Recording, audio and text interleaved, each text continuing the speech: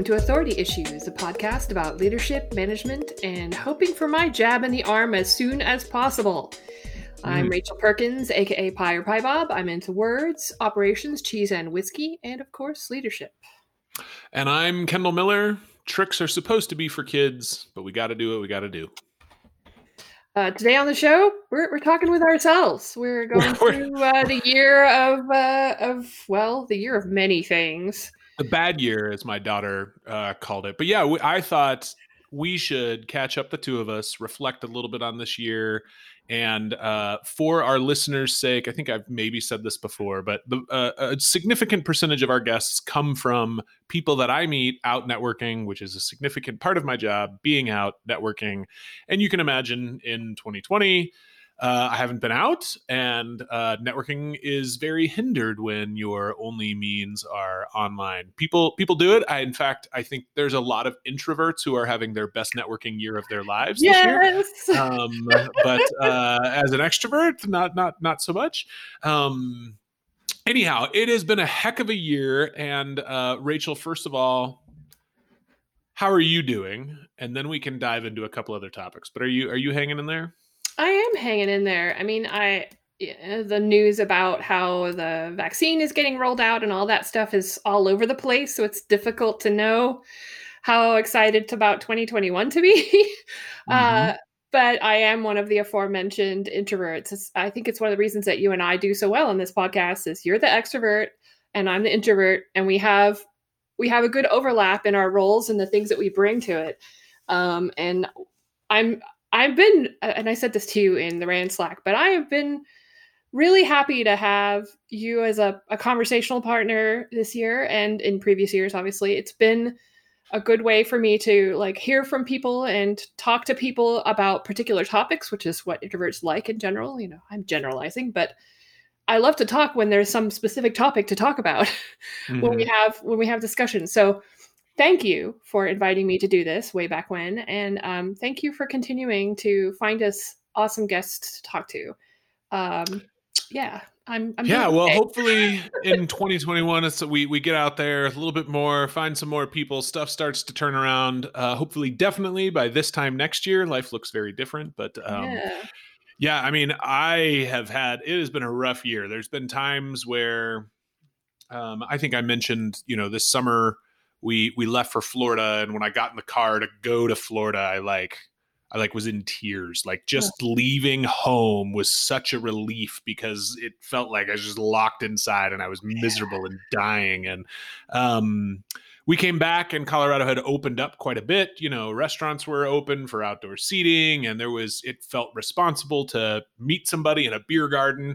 And then cold happened and numbers spiked and it got miserable again. And oh my gosh. So it's been a roller coaster for me. When it's good, it's fine. It hasn't been real good. I would probably kill to be in a room with 100 people and just hug everybody.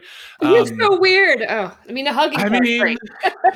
But being in a room with 100 people, just to be able to walk up to a group of people talking, abruptly and awkwardly interrupt them and ask them questions, and then when the conversation's going really well, abruptly and awkwardly walk away. What? Why do I miss that? But I do desperately. And that's why people remember you. Wow. I learned. Well, so it's been a serious roller coaster. But talk about, what has been good this year? Let's focus a little bit on that. For you, maybe a couple of things, top 2 things, top 5 things. What sticks out in your head that was good this year? Not podcast related, just life. Yeah. Well, I talked about this when it happened, but my husband and I bought a house, and it's the first house I've ever purchased. And it is still, this was back in April, and it's now at the end of December, and I love it still. It's great. Beautiful view. Have you had any explosions? Like 3 weeks into owning this house, we had a water pipe burst and drain all over the basement. And we were 3 weeks in, and it's my first time ever owning a house. So I'm curious if you've had any exciting, oh shit, I'm a homeowner experiences yet, or if it's been pretty smooth sailing. Nothing major. Just a couple of weeks ago, we did discover we had a leak in one of the heating systems. This house has It has oil heating and also gas, like propane outside, because the city does not have a gas service. And it also has electricity, like regular electric service. So all sorts of things could be going wrong. It has in-floor heating, that kind of stuff. So the water heater for the in-floor heating had a leak, and we had to get someone in here to fix it. So Was it that was damaging the floor? no, but it was leaking, so we wanted to get ahead of it. And Yeah, since it's winter, and we want to make sure that the heating still continues to work. But that was super low key. I think we had we needed to replace all the locks because we didn't know, how many people might actually have lock keys to our house sure. once we moved in, and that was kind of difficult during pandemic, but we were able to find someone eventually. This is a small town. So yeah, nothing exploded. This is a relatively new house, which I'm really also pleased about because this is a pretty Yeah, old town. Lots of Victorians here, and I'm like, they're beautiful, but oh my goodness, so much maintenance. sure, sure. So, oh yeah, Yeah, that was well, one once good in thing. a while, somebody guts it down to like just the bricks and then rebuilds the whole inside, so it looks really cool, but it's basically a modern home in Yeah. yeah, in old skin. That image just got way creepier than I meant it to be. But anyways, what else? What else was good this This year? is good. Well, I've always been someone who enjoys cooking. Hmm. And for the first couple of months of the pandemic, when restaurants were only allowed to do takeout, we did takeout every other day. And I got really tired of the same four restaurants because this is a small town, as I mentioned. But then when they were allowed to have people come sit outside, and they actually opened up for in person, like indoor dining for a little while, but we did not engage in any of that. So I was able to start cooking again, and Hmm. it was just a real pleasure to again get back into that kind of stuff. And I know a lot of people don't enjoy meal planning, but I do. So Hmm. it has been it was a way for me to like assert control over a part of my life that I feel like I need to have control over. Yeah, And I don't know, that doesn't sound necessarily like the greatest, funnest thing, but it was actually very good for my morale. I was really beginning to flag around, yeah, the end of July. And I'm like, tired of eating the same four things. I'm really tired of it. So yeah, that was yeah. good. It was a good changeover. And as a part of that, I started making my own bread instead of buying it. Like I'd made bread before, but Sourdough, or are you doing I did the sourdough a Peter's bit. yeast? I did sourdough a bit. Yeah, the cheater's yeast. Yeah, I Yeah, started with use sourdough, sourdough a little bit. got it working, and I was like, yeah, this is a bit too much pain in the butt to keep. And then they started having yeast available in the stores again. So now I just make bread with cheater's yeast. Yes. Gotcha, gotcha. And that has Okay. been fun. And are you making white bread? Or are you making like calzones? What's the? I mean, what are the? Are anything fancy? Is it loaf bread and just on repeat? Are you making anything else? Well, I am primarily using whole grains.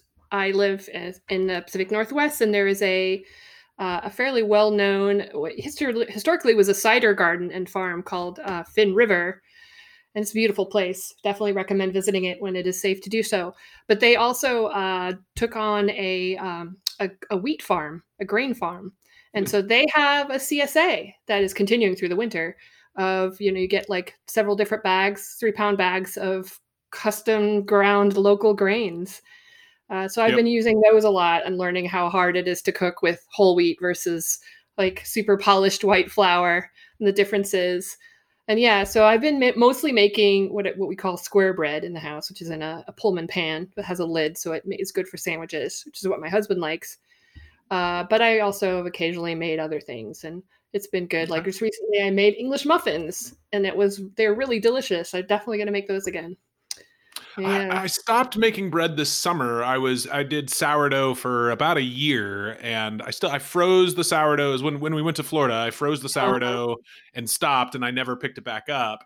And maybe it's time to do that again. I did try like homemade pulled noodles a couple of times, but Ooh, that's not to hard. much success. Yeah, Yeah, it takes yeah. practice. That's the thing I It's liked about having like this opportunity to make bread every 2 or 3 days, which is what I do now. For one thing, if you don't eat it within 3 or 4 days, the bread starts to go yeah. moldy because there's not any preservatives. I have a bread box, pretty awesome. Never had a bread box before. There Now you we have go. often like things are bigger than it or things are smaller than it. The usual bread box jokes. But yeah, so I've learned I have this cycle, and it was enough to really teach me what works and what doesn't work about different kinds of grains, and so that's been super fun. And Yeah. yeah, did you develop your starter from scratch, or did you get it from someone else? I did that years ago. Like 10 years ago, I made bread for a couple of years, and I did the develop it from scratch thing, and I didn't want to wait for that. So I Yeah. think I bought like a King Arthur starter, and they just ship it Oh, to you. And that's cool. yeah, I mean, Mhm. hey, it works. It's still doing its thing. Well, I mean, it would be if it I don't wasn't know, man. frozen. That's Uh, cheater's yeast, Kendall. That's cheater's yeast. King Arthur sourdough that I didn't come Sourdough. up with from the yeah. I mean, I like to think back in the day, people would like, "Hey, can I borrow a piece of your yeast to get Oh started?" I don't know. yeah, definitely. I think that was, Yeah, friendship bread. People can't get rid of enough of it, right? It's the that's same right. thing. That's right. Well, so we don't hardly eat bread is the problem. When I Mhm. bake it, then we eat some more, but we're very low on grains, just in general in the family. So Mhm. it's not a thing. If we ate more bread, it would feel like a better investment of my time. No, no, I But understand. I kind of wish we did eat more bread because I enjoy the process of making it. But it is the yeah, same. Like I like to cook, and there's only two of us. And right. so I have to kind of rein in my desire. I mean, historically, what I would do is I would have a ton of parties, and then people would come and eat the things that I cooked. Back in the day, we used to have a dinner party every Wednesday night, and people would Wow. randomly come over. It was an open invite, and I was always able to feed everyone. It was so fun to just be like, I have 12 people coming over. What can I make with what I have in my pantry? My house is Mhm. always well stocked because of that. And yeah, I miss that. I've been dropping off like pastry gifts to all of my local neighbors and friends because we can't eat all that. Yeah, yeah. Making and baking and sharing. That's my daughter has gotten big into baking, and we can give her a recipe and she'll do anything. And like Oh, even like last week she wanted to make an apple pie and insisted on making the crust from scratch, which hey, go for it if you're and it's nice that she's done it enough. We can literally just be like, okay, yeah, it's go going to make be make edible. something. Yeah, and she does, and it's good. Yeah, yeah, that's a big deal. Mhm. Well, anything else that stands out? No, it's. I mean, I don't know if you feel this, but I definitely feel weird about talking about how things have been good for me this year because I know that, and this is such a weird, human guilt. Maybe it's based on our religious backgrounds, maybe it's based on something else, but like it should be okay to enjoy things and have had a good experience if it hasn't been at the expense of others. But I can't be sure, Yeah, that yeah, it wasn't at the expense of someone else, me being fortunate, me having finally achieved this goal that I've had for my whole life to live in a house with an amazing water view. Like I'm semi-retired. I'm 50. I'm about to be 51, and hmm like that's so rad, right? but I yeah, can't. It's hard for me to like lift up and look at that when I am seeing what is going on, and yeah, I. It's good that you're asking these questions because it's hard for me to think about it that way. yeah. Um, and so, yeah, I have a lot of things that went well for me this year. My partner and I get along so well that we don't, we haven't had any difficulties dealing with, Yep. external like people have had a lot of trouble managing the expectations of, for instance, their in-laws when people want to come over and it's not safe and like all this stuff is Yeah. really complicated and difficult. And I'm so grateful that I did not have to deal with any of that. Mhm. So that has been really great too. We have enough space to have our own, time apart inside this house. We haven't had Yeah. to arrange trips away to try and get our space. Yeah.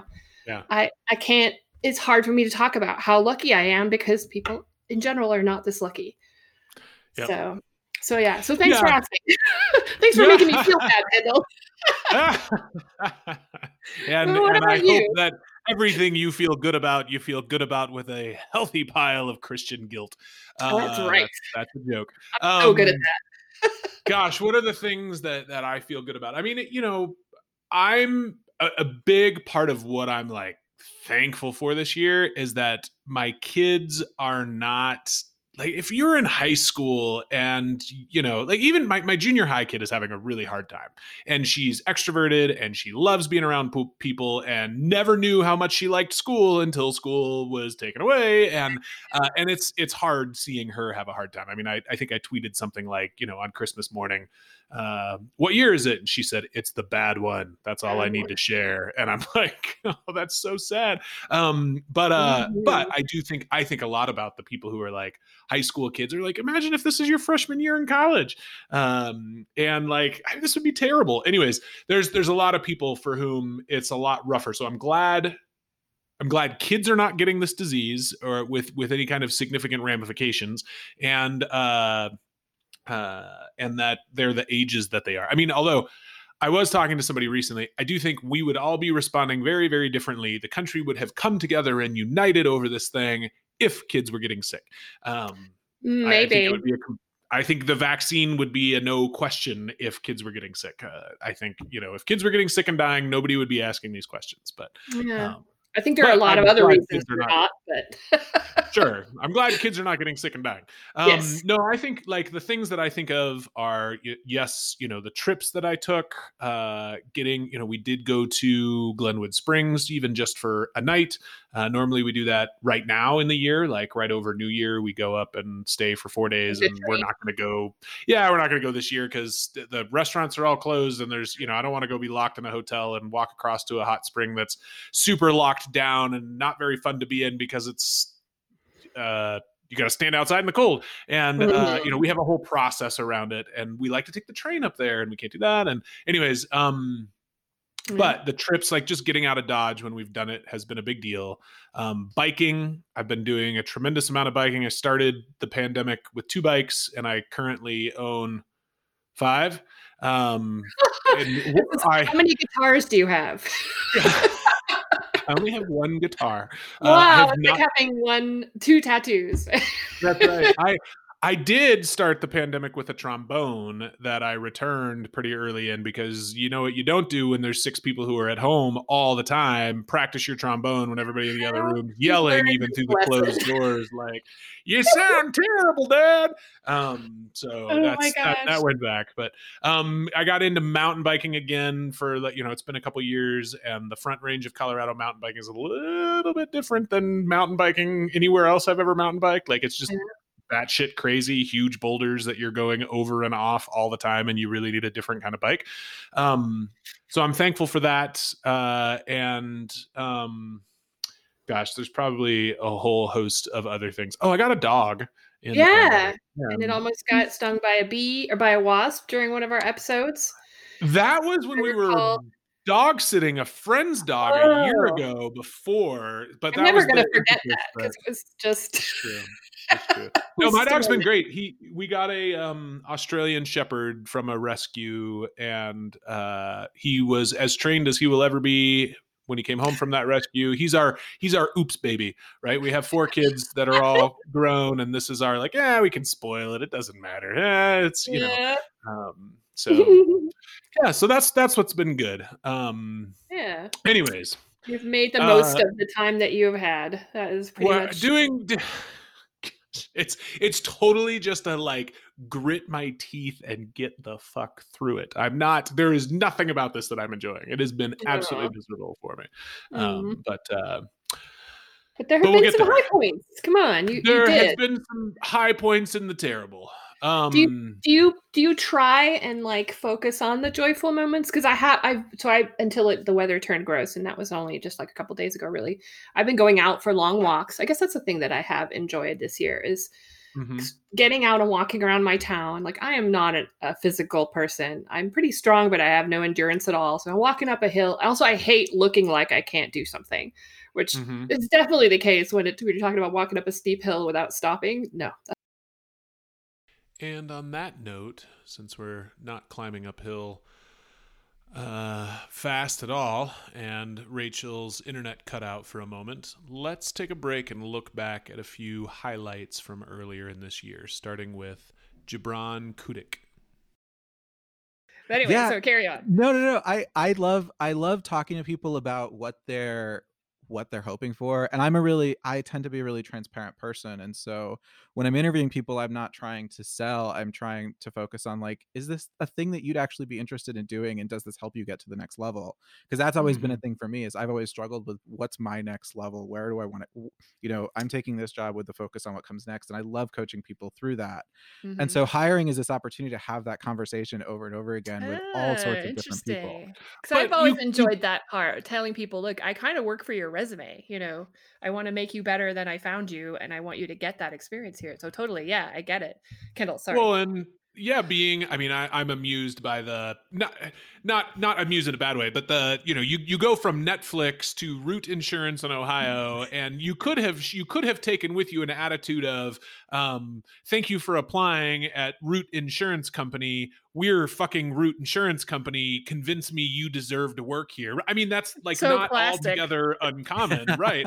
And Right. instead you're like and part of it, it's rude, it's not Netflix, or it's not some huge name probably, and maybe in Columbus it is now if it's a pretty big corporation, but like was it hard to maintain that just care for people attitude, or did you feel like that was natural for you? I mean, I think for me that's just the way that I approach relationships, I guess. I think that part of it was that I really had to convince you that this was a good idea, right? Like there's already so much fear around startups. You don't know if a startup is going to be here 3 weeks afterwards after you join. I'd already been through that experience, and so I wanted to make sure people really knew what they were getting into. And so um it was always really easy to just be honest with people about this is what it's going to be like. This is what I'm hoping to get from you being here. This is what I hope you can get out of being here. Mhm. Um, You got a lot of time to practice your pitch. yeah, I had a lot of conversations. And Tessa Ann Taylor. And that's something that I have struggled with many times in making a decision to leave as a manager or as a team leader in particular. Because there, again, it's an awesome responsibility, and so there's a cost when you make a decision like that.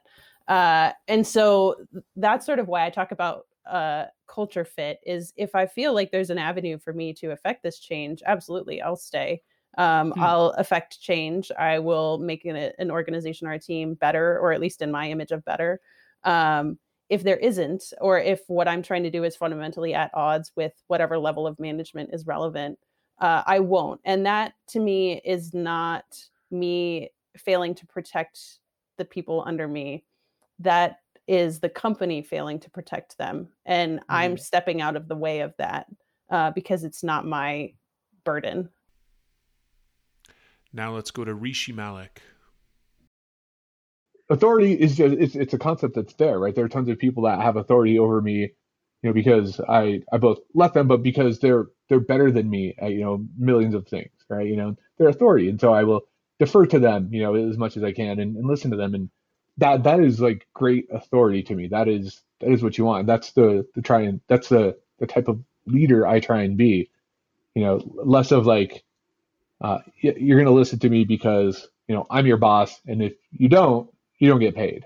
But that's part of it, but it's not the that's not how you make a good team. That's not how you do something amazing. It's when you can be a leader without having that authority that to me it really starts to click when people listen because you're giving them a vision they buy into. You're giving them a reason. You're helping them with something. Your expertise in what you do is more knowledgeable than theirs. To me, that's both the authority I like, and that's the authority I'm willing uh, to accede and to go along with. Corey Quinn. One of the things that I've learned is that the larger the company is, the more narrowly defined your remit becomes. Conversely, the higher you rise within an organization, the fewer options you have and the less you can actually achieve things directly. For example, you take a look at a high level exec at most companies, all they can really do is influence and cajole. They don't sit down and bust out a system themselves that solves the problem. They have to inspire, encourage, and one way or another, they're on the hook for delivery, but they have less and less actual control over what that delivery looks like. And Jeremy Bowers. A level of managing up in here that I think is worth worth exploring, right? Because like I feel like my job is not to be an efficient conduit from top to bottom. I'm supposed to be a very inefficient conduit, right? Like I should have a ton of friction on my Interesting. yeah, right. There should be a lot I of like ohms of this way of friction. thinking about it. Yeah. So I am a very inefficient conductor, and anytime that there's like a big spike in wattage or amperage or whatever it is, I immediately turn back around and like want to have that conversation. Beata Punchevic. And I had this slow epiphany that really the only thing I can do to be successful is to hire the right people and put them in the right places and enable them to sort of see past their barriers. And without that, there's just absolutely no way I would succeed at anything because I can't control everything. So you just said like walking up a hill without stopping, no, and then you literally quit the browser and just disappeared. Like fuck no, fuck hills. No, I mean, so what I was talking about at the time before this podcast decided my internet wasn't there, is that I started walking around in my town and I just decided to go ahead and do it by myself. Got my audiobook, gonna go walk around. And I get, climb the hill from my house because my house is on a steep hill.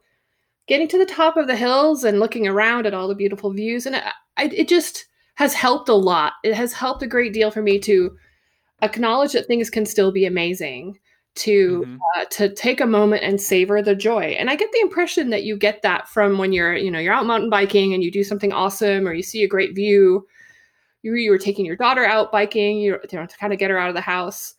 And it seemed like you were having some good moments there. I mean, yeah, there's things that, and that's part of what's harder in the winter, right? It's a lot harder to mountain bike. The snow's got to melt to a sufficient level, and it does that here and there. But there'll only be an opportunity once a month or so to get out mountain biking on a weekend. But there's opportunity to go do things that delight me. It's just that, for me at least, very little delights me quite as much as being around people. Yeah. And, there's been some intense things this year, some of them COVID related, some of them not, at work. Right. And so I can have stressful weeks at work. That's a normal part of life. How do I cope with that? I go meet people for lunch. Yeah. And about once a week, I go to a huge meetup, and I can walk into a meetup as tired and drained as can be, and I pour a beer and I sit down with friends, and an hour later I feel like $1 million and I come home energized and it's hard to go to sleep.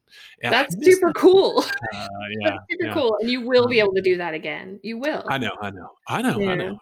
But for now, I saw this thing on Twitter. It was a person that had just gotten their master's of social work, and it said something like, hey, I just completed my master's of social work, or maybe it was some certification related to it. And I'm here to tell you that the substance you're using to get through this pandemic is okay.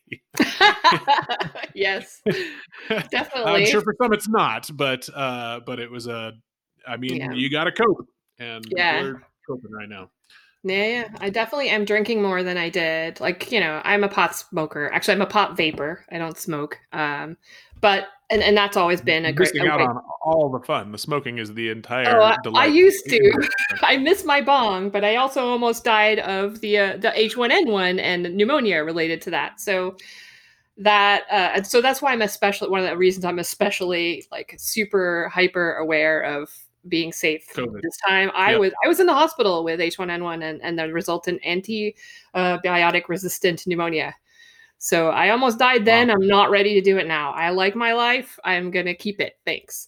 And luckily for me, it is not as difficult to stay home. But yeah, and I've completely forgotten what I was going to say.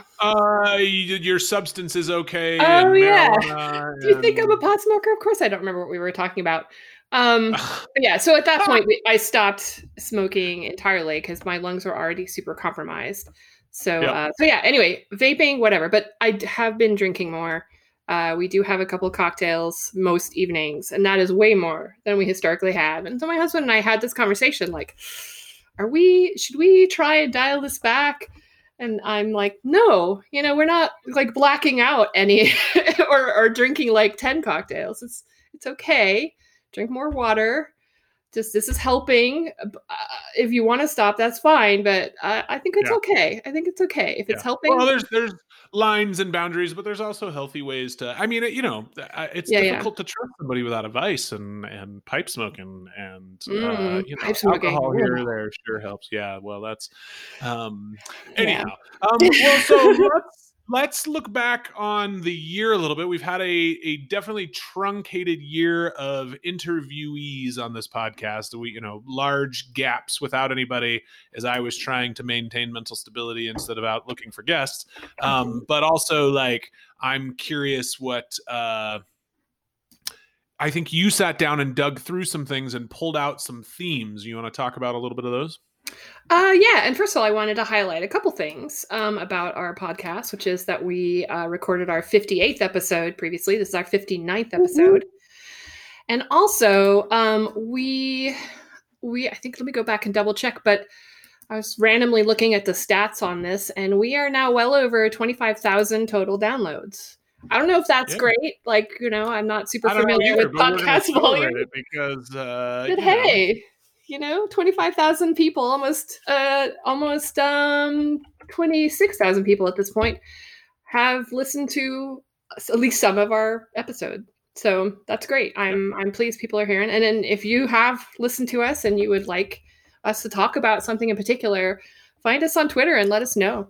I would be really, really happy to hear from you. And like, comment, and subscribe in iTunes. Apparently, that does something for you. Is that a thing people say in podcasts? I think it's the kind of thing that helps you rise up in the rankings on iTunes to get more listenership. So if that's something you care about, go for that. Yeah, please. Anyways, keep going. We're mostly doing this because it's fun for us, but apparently people do also get some value out of it. So we would like to continue to offer that value. So in terms of the themes that I pulled out of this year's podcasts, there were two bigger ones that I'm also, one of them in particular, I'm focusing a lot on because I recently read a book about it. But the first thing that people have been talking about has been around hiring and around the idea that you should hire in a way that is additive to your team versus more of the same. So I definitely enjoyed hearing from, like the most recent person we spoke to, Gibran Khatik, talked about this, a lot as well, and talked about focusing on what the candidate wants and using that opportunity to coach them about what might be great for their career and coming to work for you. And my rejoinder has always been, I work for your resume. And I liked hearing that from someone else in a different way. And then previously to that, we talked to Tessa Ann Taylor, and she also had a lot to say about this from her own perspective, as well as from the perspective of hiring other people. She would tell a bad job that she was not a culture fit for them because of the way that they were acting and the way that they were not supporting her and, raising up her team or those kinds of things. That when you're in a situation where you're not able to help your team for various reasons to change the way that things are going for them, then it's okay to leave because the company is disempowering you. It's not, it's not a thing you should feel guilty about. More guilt concerns. Yeah. What's interesting to me about that, particularly some of the comments that Gibran made about that and thinking about hiring and in the hiring process, what's the help you're getting in the hiring?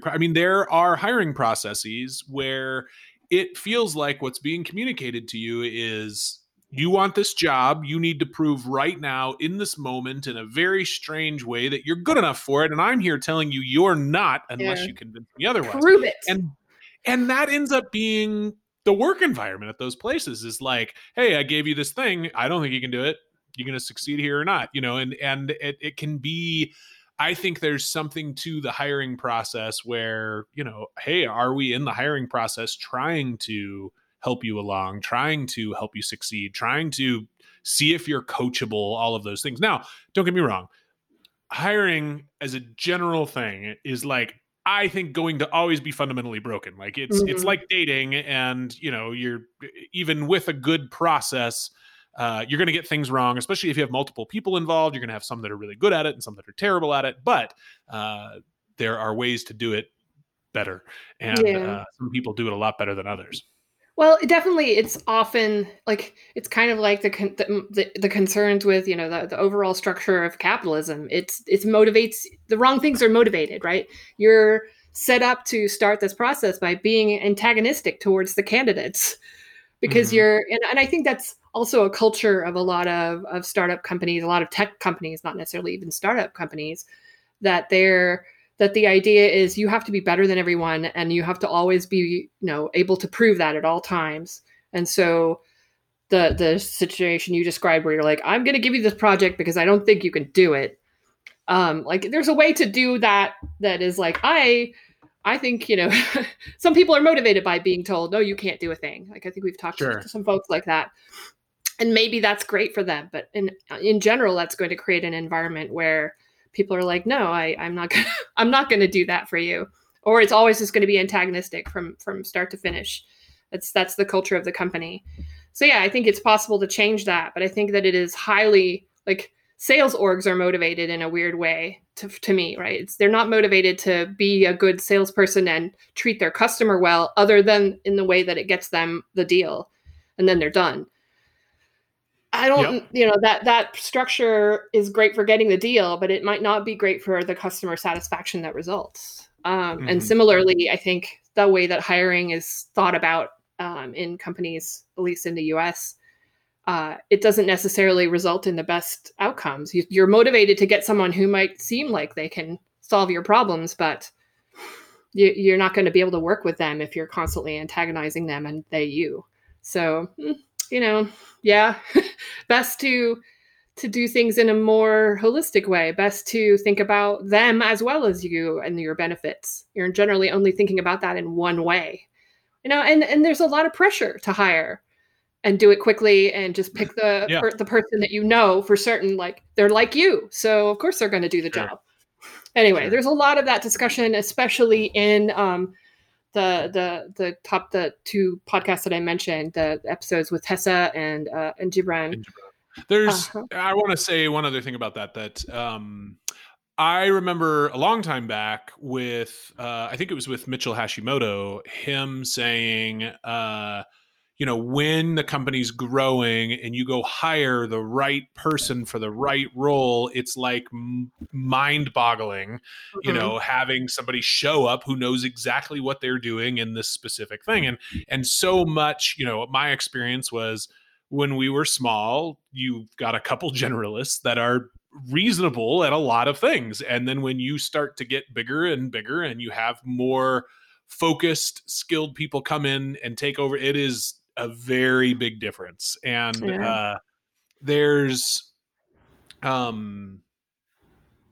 we brought on we have a new VP of engineering that started even just like 2 weeks ago, and it's astonishing to me. I was running engineering again for a brief period here, and this person came in and took over, and it's like within it's not even been 2 weeks yet, and she's already so much better at this job that the sense of shame that I feel at my performance in comparison to hers is the only thing that maybe outshines the delight that I have that we managed a person who is like that.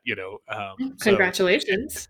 So it makes a big difference when the additive stuff works out right. You're right. Yeah, and you're taking a risk every time, but I think in the aggregate, right? And this is it. You're thinking of each individual situation, and I'm trying to make the best hire here, whatever best means.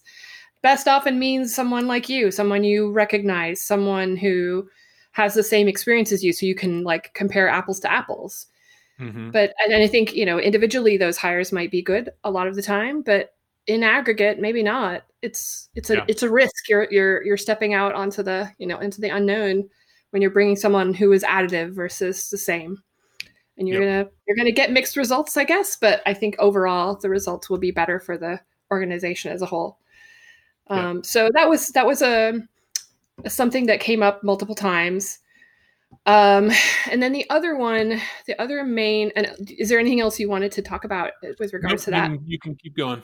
All right. So yeah, the other major theme that I saw in our episodes this year, and that is kind of front of mind for me, is the idea of giving up control to get better results. we all know that new managers, inexperienced managers, and many less, more experienced managers, because they never learned better, feel like they have to hold control at all times. They have to be the one that directs all decisions. They have to be, looking over someone's shoulder. And it's more about, having lack of faith in yourself a lot of the time. I remember as a young manager thinking, oh, I cannot show any kind of weakness, any kind of vulnerability, because no one will take me seriously. And obviously there are other aspects of that are related to being a woman in tech versus being a man. But sure. I think this is an issue for everyone, not just women at some level. But we had Jeremy Bowers, who was the first person that we interviewed in 2020. He started off right away saying, like, I needed to be broken of the idea that I needed to be the technical lead as well as the manager, because that's not going to work. And then we talked to Corey Quinn, one of the more hilarious episodes of this year. And he just right out at the beginning said, the higher you rise in an organization, the less direct control you have over how things get done. And you should get used to that. Yep. So I do like thinking about things that way. I heard somebody say, along these lines, something to the effect of, and I'm not going to get the wording exactly right, and I can't remember who said it, but it was something like, every time I give high-level context for what I want instead of a description of how I want it done, I have an opportunity to be delighted. Right. I also have an opportunity to be super disappointed because maybe that person's going to go do something not at all what I wanted. But if you give a recipe to a cook and say, go make this, you never find out if they're a chef. Right. And if you tell a chef, I want to eat something that's like this, they have some more flexibility. If you tell a highly skilled chef, I want something delicious. Tasting menu. I mean, even not, even super broad. Give me something you think is fantastic, like that. You're going to get something that's going to be impressive, probably, unless you don't like it, unless it's beets. In January, by the way, I don't know if I mentioned this on the podcast, but in January, I flew to New York for an event that we were putting on, like a round table discussion thing. And it was a super nice, swanky restaurant. And they served a beet salad, and goodness. Was not your thing. No. I went and had noodles ahead of time because I knew it was going to be beets. You enjoy beets? Do you eat beets like in place of meat? Like some people use beets as a meaty texture thing. No, you just like them. I mostly just like them roasted. I will put them in the oven and roast them. So they were probably, often you'll get them in a can and that's not so good. Like obviously it's going to be better when you have the fresh ingredient to start with. But yeah, I like them. Is there a way to do canned beets that you would also enjoy? Maybe you could roast them and kind of get a little bit of because like beets taste like dirt, right? Is that why you don't like them, or is it a texture thing? No, it's not the texture. They do taste like dirt. That's most of it. Like the earth. And you need to find like some things that bring out other flavors in the beets. Like when I roast them, I put a ton of salt and pepper on them and a lot of olive oil, and it kind of brings out more of the sweet taste. But again, so you just don't like beets. It's okay. So, you don't have to like them. We got to go down this tangent for a minute. Okay, sorry everyone. This year, I discovered zucchini. I've never liked zucchini, but the way that I discovered zucchini, I've had it a whole bunch my whole life. I've never liked it. I close my eyes and eat it anyways because I'm a grown ass man. I know how to eat vegetables. But we were somewhere where they grilled them. And then as soon as it was done being grilled, they just smothered it in Parmesan cheese. Oh, well, yeah. What's not to like about that? Now it's delicious. It's basically just a conduit for Parmesan, but it's the perfect conduit for Parmesan. And now I'll take zucchini any day if it's covered in Parmesan. Yeah, I would too. I'm not a huge fan of zucchini, but I'll eat it. Yeah, again, it's around a lot, and it can be made nice if you salt it and put enough cheese on it. Certainly. The reason it's around a lot is it's easy to grow. And so everybody grows it in their garden and nobody likes it. So they're all trying to give it away. Yeah, that's right. I know because we grow it in our garden and we try to give it away. Yep. I'm glad that our CSA did not do too much of that because that would have been annoying. Yeah. But yeah, so yes, beets are good. Sorry. You don't have to enjoy them though. It's okay. And I'm not going to try and talk you into using sous vide for anything either. It's okay. That's or the Instant Pot, or what else was like super big this year? Air fryers. Oh, air fryers were huge. Right. Did you get an air fryer? No, we have a convection mode in our oven, so I just use that. I don't know what that means. What is a convection mode? It's basically what an air fryer is, which blows blows the air around in the oven instead of just heating with an element. Oh, okay. I did not know that was a thing. You sound so excited, now Kendall. I'm gonna go. Well, I'm tired in life. That's why I'm yawning. I'm not yawning because I'm not interested in convection ovens. Now I'm gonna go see if my oven has a convection setting. Although I bet that it does not. But a lot of toaster ovens. You can't air fry. Air frying is like 2-in-1 hair conditioner and shampoo. Like it's just not. Let's just all be honest. We're lying to ourselves here. It's not frying if it's air. If you want to call it an air convection thingy, okay, but it's not frying unless there's oil. Well, I don't know. I feel like you're supposed to put oil all over the thing, right? I don't know. I don't have an air fryer. I just have a convection oven, but apparently that is just the same.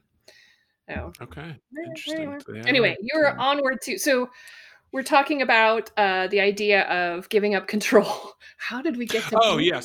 Oh, you went on a trip, right? I forgot about that. That's a good. Oh yeah, I was talking about giving a chef something to do. Yeah, giving up. Yeah. So I wanted to say something about that though, because what you were talking about, I can't believe I remembered what I was going to say. It's amazing. Is that when you pot? Maybe. When you're telling when you're doing this sort of thing, when you're giving someone a challenge, like before we were talking about how this was like an antagonistic thing, but this is the right way to give someone a challenge to allow them to rise to the occasion. But you have to be judicious about like how much of a challenge it needs to be. And so you can't just do this in a vacuum. You can't give away your power in a vacuum. You need to have some understanding of what the team is capable of or what the person is capable of. You have to have faith in them and that takes knowledge to some degree. So you have to take. You have to. There's a risk involved. For sure. But if you can hire people that you have reason to trust, that helps. If a person has performed and continued to perform with, like when a person's new, you give them specific direction. When I was 21, I worked for a company that was like, day 1, you do this. Day 2, you do this. Week 6, you do that. Week 8, you do that. I mean, I needed that shit. I was 21. I didn't know what I was good at. When you have somebody who is an adult, who knows what they're doing, who's been in this for a while or whatever. I mean, even young, talented, driven people figure stuff out. It's not all, super senior people that succeed at things, but you start with those things and then you build up trust and then you can give more and more freedom. I think if anything, and I think I've shared this before, land a little too much on the side of like, oh, everybody's amazing. We'll just, we'll give them a thing. They're going to kick ass with it. And I have gotten a lot better at asking. And it was from something somebody shared here, and I want to say it was Dusty Pierce, but I might remember wrong. But somebody said, to ask, do you have what you need to succeed with that? And that has been a big takeaway for me. That hey, when the podcast directly informs my leadership style, woohoo! Then I can reimburse the whole thing that cost us nothing, right? And so so I was talking about I'm reading a book. Reimburse yourself, go for it. It's totally tax deductible too. Whatever that means. Right.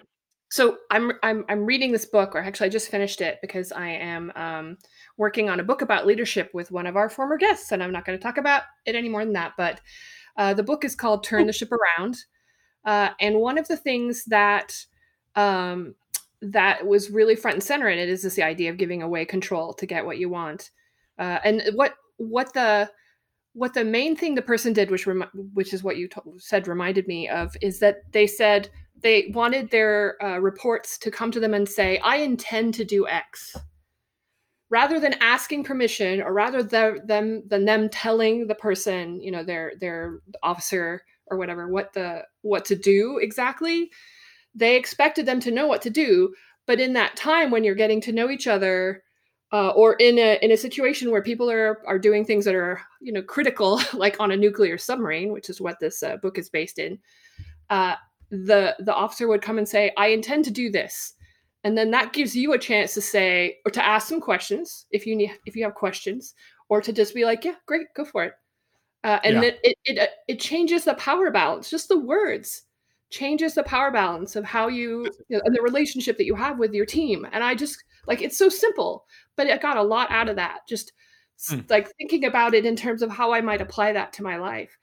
I really think it's a worthwhile thing to think about. So anyway. Yeah, that's interesting. I intend to do this thing, and it's inviting feedback. Right. And when you're in the leadership position, hearing that, you're hearing, well, you can offer up. Well, have you thought about this or that? Do you have, maybe this thing would be more effective for that thing? Do you have what you need? Yeah, those kinds of things. But that does flip things around. That's interesting. Yeah, I liked it a lot. It just seems like a very simple thing. When's the book going to be out? Next week? No. No. I do not know when the book is going to be out. We're in pretty early stages, but I'm excited about it. I am. It's really great. I am getting to do like structural editing on a topic that is super interesting to me, which I happen to also co-host a podcast about. And so it seems perfect. Awesome. I'm not even sure where we were. Well, we got disconnected again because I reached up to my computer was going to die, and so I reached up to plug in, and then I unplugged the wrong thing. We're having really just technical. We're rusty. Yeah. This it doesn't want the year to end. I'm not sure, but I wanted to end this particular episode talking about an episode I really got a lot of. I don't know, but I don't want to call it value. I don't want to call it maybe pleasure, but we talked with Anthony Grimes this year about his experience and of being a leader in a variety of different ways and being an activist.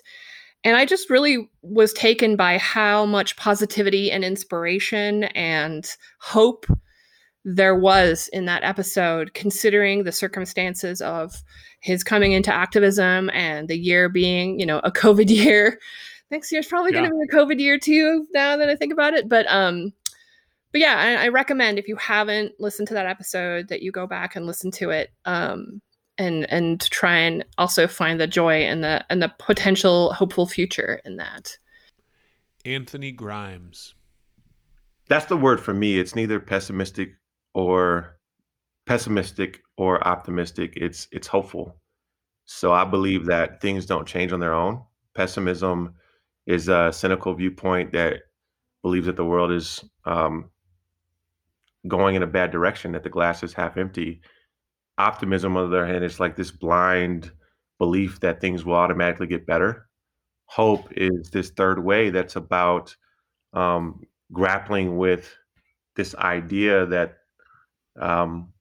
we can make change that it affects the world that we are in. So everything around me, one of the foundational ways that I see the world, and it relates to leadership, is that everything around us was at one point done. It can be undone and redone. We can remake things because nothing is stagnant. And so this moment is vital for the health of our whole democracy. This is America's a big experiment, and it had never been done before in the history of the world to take all these different people from, and I'm skipping over slavery and I'm skipping over the genocide of Native American people. But to the extent that America is an experiment to create this nation that is just for all people, or aspires to be just for all people, it's a relatively new experiment. And so within that framework, there's a lot of potential for remaking and reshifting and stretching this democracy to include more people. So in that way, it's really exciting that we're having these conversations. I've had more text and DMs and messages about people that saw that original trip to Ferguson, and they said, back then I didn't understand what you were doing or what this was about. And some of these are white folks. These are Korean brothers and sisters. And they say, but now I understand. I get it. It took this to open my eyes. And so that's a very affirming place to be. But we have tons of work to do. And my biggest part right now in the movement is more behind the scenes. And it's just been about elevating the conversation. This is not about police getting a few more body cams. It's not about more accountability after someone is murdered. This is largely about rethinking how we do policing in our country, rethinking violence towards Black people. And so the task at hand is a lot bigger than a lot of people want to admit.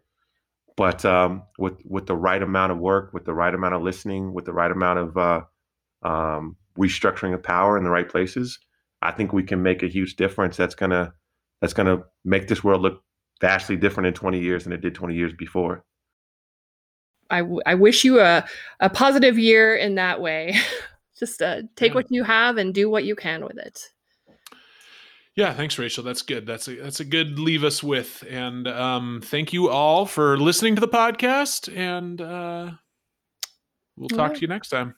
Here's to more people in the future. In 2021, a different year. Different bad year. I don't know.